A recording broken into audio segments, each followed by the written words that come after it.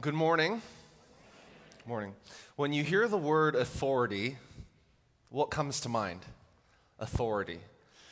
Is it maybe the Port Authority, authority dog food, the government, Big Brother, law enforcement, parents, teachers, your boss? Or maybe it's that John Mellencamp song. Can anyone sing that? I fight authority, authority always wins. Anyone here? Anyone know that one? Yeah? Okay, well, how about School of Rock? You know, gonna stick it to the man, right? I mean, what comes to mind when you hear the word authority?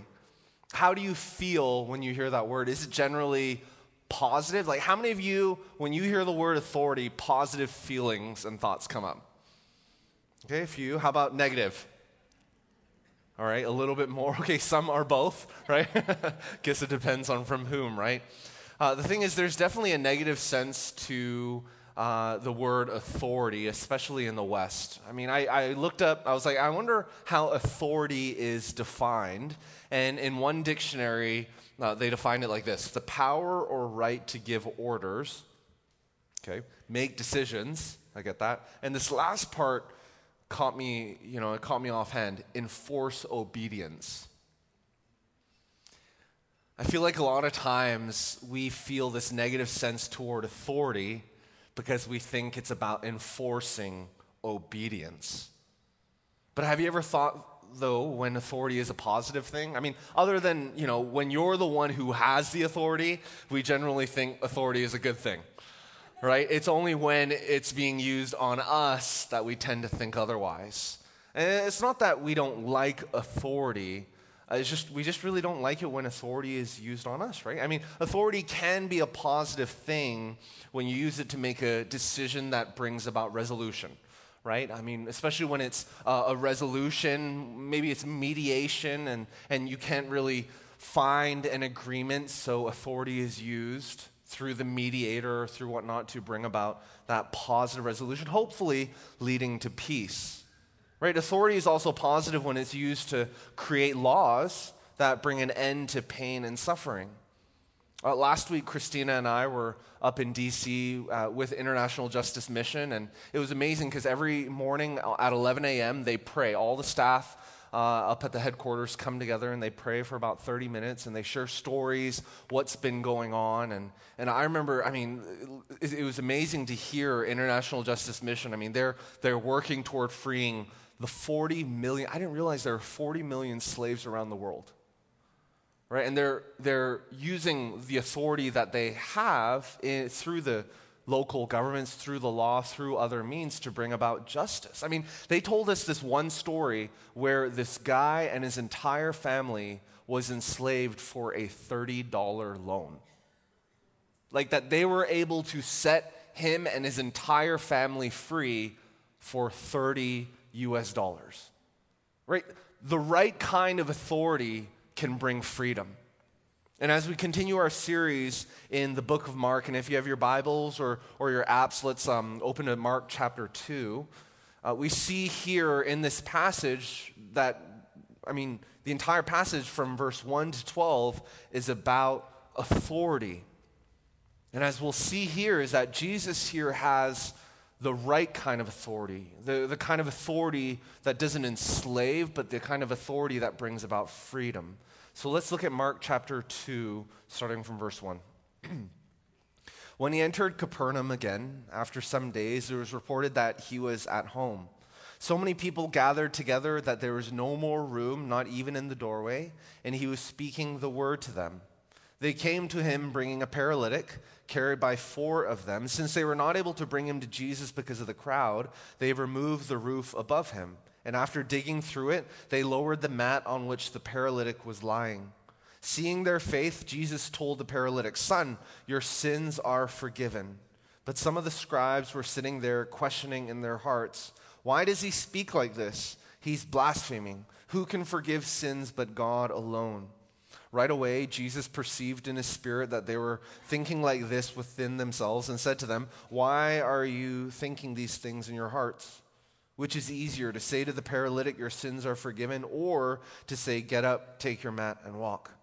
But so that you may know that the Son of Man has authority on earth to forgive sins, he told the paralytic, I tell you, get up, take your mat, and go home. Immediately he got up, took the mat, and went out in front of everyone. As a result, they were all astounded and gave glory to God, saying, we have never seen anything like this. So when you look at these 12 verses, where do you see authority?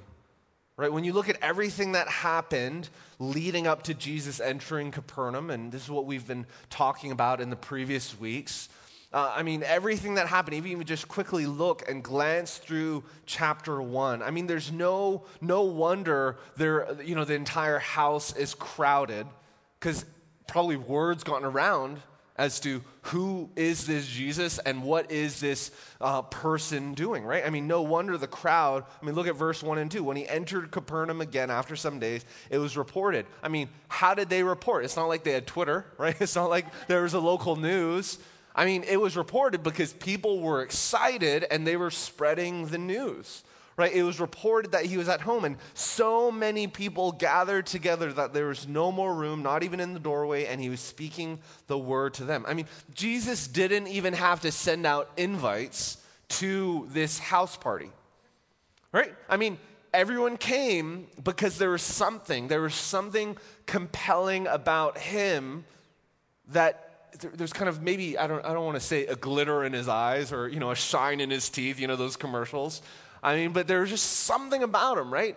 There's just something about him that caused people to be curious and to come. I wonder if it was maybe the authority in which he was speaking and in his ministry. I wonder if it was maybe the authority that was present in his ministry and his life that was not present in any other religious leader or teacher of his day. Now, sure, they had seen religious and political leaders, right, that would exercise authority over him. That passage in the Beatitudes where Jesus is like, hey, if someone comes and asks you to carry their pack for a mile, you take it for another mile. And, there's all these stories, right? Well, it's because the Israelites were subject to the authority, the Roman authorities of their day. But for some reason, Jesus' authority felt and looked different. And it felt and looked different because his authority did not lead to oppression. His authority led to freedom. And that's what we need to understand about Jesus and his ministry and our relationship to him, is that when we have a relationship to him and with him, there is authority that he has over us. But it's not authority that oppresses and pushes down. It's authority that actually lifts us up and brings about freedom. After all, look at Romans 8, chapter 1. There is therefore now no condemnation for those who are in Christ Jesus. If you look at verse 3 and 4, we see they came to him bringing a paralytic, right? So the house is crowded, Jesus is there, Jesus is speaking. They came to him bringing a paralytic carried by 4 of them. Since they were not able to bring him to Jesus because of the crowd, they removed the roof above him, and after digging through it, they lowered the mat on which the paralytic was lying, right? So you look at verse 3 and 4, imagine the faith, right? The faith that the paralytic's friends must have had to bring him to Jesus, right? It wasn't like his paralytic friend was coming in an ambulance and everyone heard, oh, what's that sound? Cars, get out of the way. Let's make a path. Everyone watch out. Jesus is, something needs to happen here. No, there was no ambulance. There was no warning. There was no procession. There was no trumpets. No, the paralytic's friends, his friends brought him, and there was no red carpet either, right? They tried to get him in the house and they couldn't, so they walked up onto this flat roof, right? Imagine this flat roof made of wood beams. It's probably laid with branches, packed with a thick layer of grass, mud, clay. That's the kind of roof that they walked up onto. And what do we read here? They dug through it and they lowered the paralytic through the roof. Just imagine this kind of roof, right? It's not like it's just a few bricks. As they were digging, everyone in the house was they probably didn't only hear what was happening, they felt what was happening, right? Imagine grass, sticks, stones, mud. It was probably all coming down. Everyone's like, what in the world is happening up there? Imagine the embarrassment that these friends had to have endured, especially when I'm sure as it was happening, it's not like it happened in an instant. Someone's like, hey, someone go check the roof. What's happening? Right? And then they finally break through, and everyone, it's that moment they finally break through, and then everyone's looking up at you. I mean, imagine that embarrassment that they had to fight through. Imagine how many moments in and through that they were like, this is the dumbest idea. Why? Jesus can do anything. He can probably break through that roof, right? Anyone have the kids' Bible app? Anyone know the Bible app for kids? And any of you, if you have kids, they animate all of these. If you remember that story, any of you know what I'm talking about here? If you animate that story, you literally can click on the characters and they redo the scene. And I just remember, because my kids love that app, literally you click on the guys on the roof and they're like, and then they're like, right? And then you click again and they're like, right? That's literally what was happening. But think about it, right? What was their faith in? As they were doing this, what was the paralytic's friend's faith in? Was it in their ability to earn healing for their friend? Was it maybe in their authority? Someone probably asked them, hey, is this your house? Whose authority do you have to break it? No, their trust was in the authority of Jesus based on the ministry that they saw and heard about in Galilee. Well, then after that, you see in verse 5, seeing their faith, right? It's broken through. The paralytic man, he's lowered down on a mat in front of Jesus. Seeing their faith, Jesus told the paralytic, son, you are healed. Is that what it says there? Son, you are healed. No, it says, son, your sins are forgiven. I mean, imagine the friends. They're like, Jesus, don't you see this guy is a paralytic? He needs to be healed. He doesn't need his sins taken care of. I mean, clearly the guy needs healing. I mean, didn't Jesus see the desperation in his friends? I mean, didn't Jesus see the desperation in this man that's paralyzed and that was lowered right in front of him? That his friends had to endure all the embarrassment and the trouble to carry this guy. I mean, think about it. If the house was crowded, do you think the path to get to the house was open? It was probably packed as well, right? Everyone trying to get in. Imagine them having to go, it's like trying to get through TSA because you're late for a flight. And you're like excuse me, can I go in front of you? And everyone's like, what are you doing? Imagine that, and then they finally bring him to Jesus. The friends get the guy in front of Jesus, and Jesus says, your sins are forgiven. Jesus started here because he knew the priority of things. And as much as we might approach Jesus thinking that we know what is best and what we know needs to happen, and Lord, if you only answer my prayer in the order and in the way in which I am praying, then everything's going to be okay. No, Jesus, instead of answering their initial apparent need, he actually sees the true priority of things. I mean, even if he did heal the paralytic, which he did actually do later on, the fact is the paralytic would have still died one day, right? I mean, even if Jesus helps you get that parking spot that you pray for, right? You'll eventually pull out and leave and need another parking spot, right? And even if he answers your prayer to get you that job or that promotion that you've been looking for, waiting for, trying to earn your way up to, eventually you'll probably leave or get fired, right? You're not going to be in that position forever. And even if you stop fighting with your coworkers and it's causing so much stress in your life and anxiety because of the fight and the tension at work, I mean, eventually someone's going to leave. And even if finances are tight right now and you are praying and trusting God for your daily bread and he helps you with an extra paycheck, I mean, you would probably, even after getting that, have more expenses and needs as well. I mean, Jesus knows our every need, and while he definitely addresses the paralytic's apparent need for physical healing, Jesus oftentimes has different priorities than we do. Why? It's because Jesus sees the whole picture. He sees clearly while we see dimly. As a result, Jesus responds to the paralytic in this way because he wanted to get straight to the point, right? It's like he said, yes, I and everyone around me sees that you need physical healing, right? It's like he said that, right? I get that, I see it. He didn't have to verbally say it. Everyone sees that this guy needs physical healing. But friend, what you need to understand is more important than your temporary physical healing is that you need eternal healing. And that's why he addresses that first. Sin was this paralytic's greatest problem. The fact that he couldn't walk was not the paralytic's greatest problem. Just because you are sick or you have an illness doesn't mean that you cannot enjoy a full and abundant life in Christ.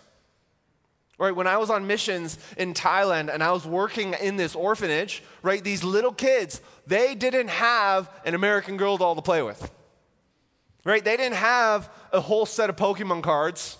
Right? They didn't have Transformers and this. I mean, they didn't have the latest, Xbox 360 plus virtual, I don't know, whatever. They just keep on adding things to it, right? I mean, they didn't have any of that. They didn't even have the classic PS1, or Atari game system to get hooked up. They didn't have any of that. I remember sitting with them, and all they had was a bouncy ball. Oh, it wasn't even a bouncy ball. It was rocks. And they had sticks. Rocks, and literally they're playing with rocks and sticks, and I was sitting down with them, and they had like 4 or 5 sticks, and they would throw the rock up in the air and get as many sticks as they can, and then catch the rock with their hand. And they'd throw it up, and then they would do double sticks, and they would do all of these tricks. And you know how much joy was in that place? We don't need stuff to be happy. We don't need healing to experience joy. Jesus saw here and saw straight through and had to help everyone here understand, especially as Jesus had been healing others and people were really being obsessed with the signs and the wonders of his ministry. He was like, hey guys, yes, I will heal him, I will, but sin is his and yours and my greatest problem. Even without an ability to walk, his friends, because even without an ability to walk, his friends could still help him get from point A to point B, right? I mean, even if Jesus didn't heal him, his friends could still help him and live a life. But without the forgiveness of sins, there's no way that he would be able to get from point A to point B eternally, right? From life here to life eternal. So Jesus, in his great mercy and through his great authority, helped this man first and foremost with the issue that really plagued him, right? His eternal destiny. Well, in verse 6 and 7, we see, but some of the scribes were sitting there questioning in their hearts, right? I mean, see that, questioning in their hearts. Why does he speak like this? He's blaspheming. Who can forgive sins but God alone? I mean, it's interesting to see how the religious leaders respond to what just happened. Right? It's interesting because Jesus, in saying what he said, in ministering to this man in the way that he did, Jesus was challenging the religious leaders' authority. He was challenging their authority. Sure, they said that only God can forgive sins, right? I mean, who can forgive sins but God alone? Right, you see that. And they're like, no, it's not. You're not challenging my authority. You're challenging God's authority, is what they were trying to communicate through their, how could he do this? Right, that's what they were trying to communicate. But in reality, It was actually Jesus challenging their authority because for the people, God forgave their sins through the religious leaders. Right? So it was their authority that Jesus was challenging. So by forgiving this man's sin, he's usurping the religious leader's authority. He is challenging the authority of the day. And by forgiving this man's sins, he is essentially proclaiming and declaring the fact that he is God because, like the Pharisees here say, religious leaders here say, God is the only one who can forgive sins. But what brings this entire exchange to the next level is that Jesus doubly proves that he is God here. I mean, look at what it says here in verse 6. Because in verse 6, it says, the scribes were questioning in their hearts. Right? So they didn't verbally say this. And then in verse 8, right away, Jesus perceived in his spirit that they were thinking this within themselves and said to them, why are you thinking these things in your heart? Right? This is what brings us to the next level in that Jesus is not only proving that he is God through the ability to forgive sins, but he is actually omniscient. He can see, he can know what is going on here, even without the religious leaders saying anything. Right? He is hearing what they said, even though they didn't verbally say it. We look at verse 8 to 12, right, the end of this exchange where, Jesus perceived in his spirit what they were thinking. And, he said, why are you thinking these things in your heart? Which is easier to say, your sins are forgiven, or to say, get up, take your mat and walk. But so that you may know that the Son of Man has authority on earth to forgive sins, he told the paralytic, right? So after that exchange with the religious leaders, he turns to the paralytic and he says, I tell you, get up, take your mat and go home. And immediately he got up, took the mat, went out in front of everyone. As a result, they were all astonished, gave glory to God, saying, we have never seen anything like this. Jesus here, as we see, not only has the authority to forgive sins, but he has the authority to heal. Jesus, in his great mercy and in his great grace, didn't have to heal the man's apparent needs, but he did. Why? Because of his grace, because of his love, and because, get this, he wanted, because of what he was going to do through that healing. Here's the funny thing, right? I mean, a lot of times we pray for, if you have, Wade said he had, back, that his back was hurting last week. And I've had back issues here and there and had to go to chiropractic work. And for those of you who have back issues, you know how debilitating back issues can be. Right? It's almost to the point where, and if you've never had back issues, you're like, well, what's the deal? Just suck it up, right? Suck it up, cupcake, right? Seriously, it's just your back. No, but seriously, there's something about back issues where, it's just, when you have back issues, it's like, it's hard to even think straight. You don't even want to eat. You can't walk around. But it's just you can't even laugh, because when you laugh, it hurts, right? There's something debilitating about that. And a lot of times we have these apparent needs, or, it's maybe rain is coming and water's getting into your house, and you're like, oh my goodness, I don't have money to repair this. And, you have these apparent needs that come up, and we're always like, God, I pray that you would take care of this, I pray. And if you don't take care of it, God, you kind of feel like, oh, does God really love me? If God is a good father, shouldn't he take care of his children, right? Don't you ever think this way? And you feel like, okay, God is not taking care of my apparent needs, so maybe God doesn't really love me, or maybe he's forgotten about me, or maybe I've done something wrong. And I feel like sometimes our brains go down that road.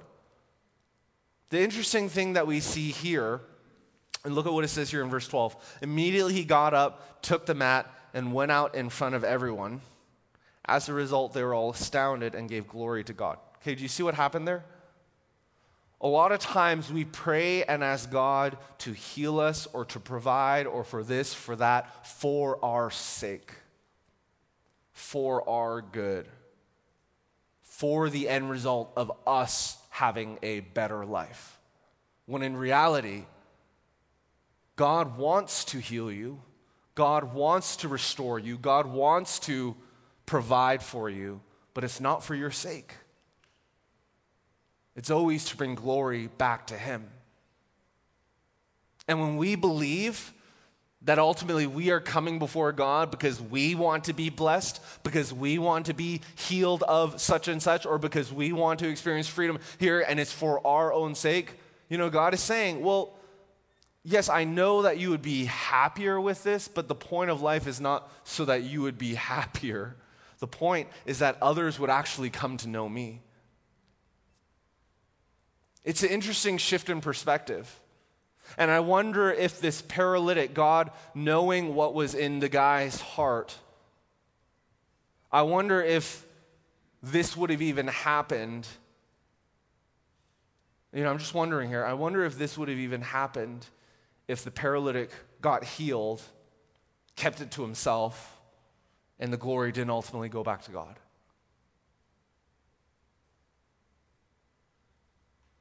It's interesting to think about, isn't it? I love how a few commentators put this passage, this last section right here. A few commentators put it like this: as a proof of his power to forgive sins, something we cannot see, Jesus healed the paralytic, something everyone could see. Right? I love that. As a proof of his power to forgive sins, right? Because couldn't anyone just say, hey, I forgive your sins? Right? But you see what's happening here in Jesus' ministry. Jesus is pointing people to the Father. And in Jesus' ministry here to say, hey, you cannot see that I have just forgiven his sins. I mean, you will see a few years later what has happened through all this, but you cannot see that I have forgiven his sins. But so that you know that I am the Son of God, I am going to heal his physical illnesses so that you can see that what I say is true. Right? Do you see Jesus' authority throughout this entire passage?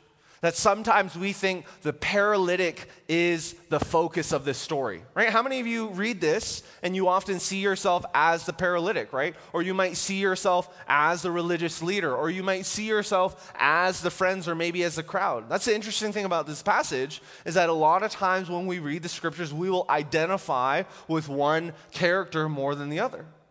And a lot of times we see, ourselves in this, but in reality, this passage is not about the paralytic. This passage is about Jesus.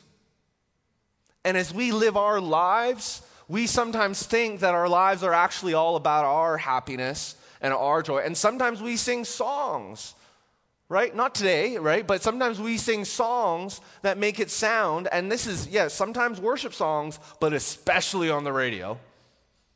Right, especially just look at the top songs that are on repeat. What are those songs telling you? That you are number one, that your happiness is number one, that right? It's all about you.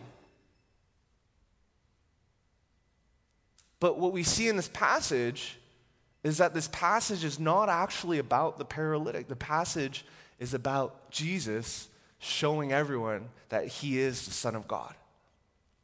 And I wonder what would happen in our lives if we woke up daily not thinking that our work and our school, that our school was supposed to get us into a good college so that we could live a good, get a good job and get married, have a good life, or that, hey, that you think that your job is supposed to help you then do this. I wonder what would happen if instead of seeing our entire life and our daily rhythm through the lens of how is this going to benefit me and give me a better life and all of this, I wonder what would happen if we shifted the perspective and said, Lord, here I am, do what you want. Because Jesus knows the real need. Hey, especially for those of you who love to plan. I mean, I'm there. I used to have a plan until I was like post 65. No, literally, like not just until retirement, but post-retirement. Christina and I, we had this massive plan. Like, I love to control. I love to strategize. I love to plan. I do. I sincerely love every single aspect of that because I don't like waiting. Right? I don't like waiting. I don't like the unknown. I don't like any of that. Yet a few years back,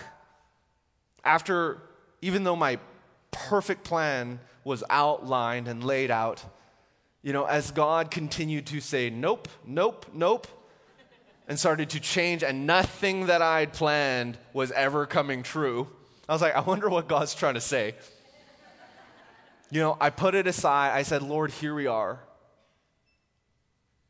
And every single day, every single moment is far greater than I could have ever imagined or planned out or thought about. Why? Because my plan was all about me and God, can you bless me? Rather than now, it's, Lord, here I am. I want to bless you.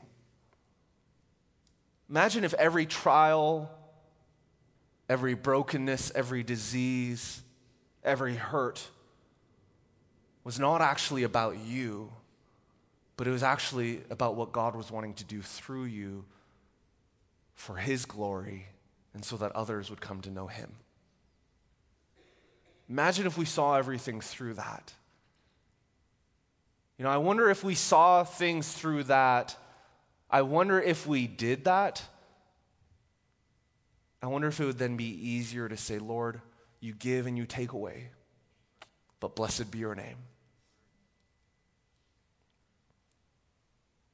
Versus us holding on to our lives and then trying to sing that song. Have any of you tried to sing that song when you've been holding on to everything? You can't sing it, can you? It's like, Lord, you give and take away. And that's all you sing. You don't want to say, blessed be your name, right? Or you say, Lord, you give. You don't say take away. Lord, please give, please give. When we look at this passage here, we see Jesus' authority all throughout. And what's interesting is that there are 4 different responses to His authority. And these 4 different responses reflect how we should or can respond to the passage today. So let's start with the friends. Are you one of the friends here in this passage? The friends trust that Jesus alone is the answer to their paralytic friend. And the friends trust and understand that there's no obstacle that stands between them and putting their friend in close proximity to Jesus, right? The friends understand that no crowd is too big, the weight of the paralytic, no height is too tall, no roof is too thick. They understand that, that even their own self-righteous ability to not be able to heal, nothing could stop them from bringing their friend to Jesus. Why? Because they trusted Jesus, His authority alone, and completely. So my question to you is, if you are one of the friends, are you going to respond to Jesus today like the friends did? In other words, do you have a lost family member, spouse, friend, neighbor, who has turned their back on God? And has been running away for so long that you have even wanted to give up. Are you willing to be one of the friends who is going to do whatever it takes to pray for and place that lost friend at the feet of Jesus? Not only so that their present circumstance can be healed, but so that their sins would be healed so that they would have eternal life in Christ. Maybe you're a friend, maybe you're a paralytic, and you know your apparent need. You're depraved, you're destitute, you're out of options, you cannot save yourself. You've tried to get yourself out of that debilitating temptation cycle of guilt and temptation, and then of sinning, of falling, and then asking for forgiveness, and then that cycle of falling to temptation over and over again, and you're out of options. You don't know how to save yourself. And then you humbly allow your community to carry you. You humbly have come to this place even in your brokenness. And in coming here, you've decided to trust Jesus by placing your life, your reputation, your everything in the hands of God, because you know that He is the only one that can bring about freedom. Is that you? Does that describe you? Do you trust, like the paralytic, that Jesus alone can save you? Do you believe that His forgiveness and His healing applies to you as well, despite everything that you've done? Are you willing today to humbly cry out to Him? Do you trust that the friends that brought you here, that have been praying for you, that are trying to be honest with you, do you trust that they understand and know and deeply understand and have experienced the grace of God that you also want to experience, that they know the healer that you desperately want to know? What would it look like if, as the paralytic, you surrendered your life to Jesus right in front of everyone else? Right? In front of everyone else. And you surrendered your all, your pride, your everything, you gave it to him. Imagine the healing and the salvation that you would experience. Imagine the freedom that would result from the authority of Christ. Next, we have the response of the Pharisees, right? I mean, these Pharisees, these prideful leaders saw that their glory and their authority was being taken from them directly in front of their eyes, right? And they want to dismiss Jesus. They were skeptical of all that they saw and all that they experienced. They've been trying to argue themselves out of surrender and decision. Yeah, maybe they're here. I mean, think about it. The religious leaders were in the front row. They were at church every single week. Maybe not receiving like this, but maybe judging like this. I'm not saying that if you're like this, you're judging right now. So all of a sudden everyone's like, ooh. But you know what I'm talking about, right? You hold to your pride, you hold to your knowledge, everything that you know, your reputation, you're holding on to your titles, you're unwilling to submit your everything to the Lord, even though you see the act of God. And every single week, I love our church, even though every single week you see lives being changed, you're just gritting your teeth. Are you going to respond to Jesus like the religious leaders did? Are you going to respond to Jesus and ignore the act of God that's going on in front of your eyes? Or are you going to go like this?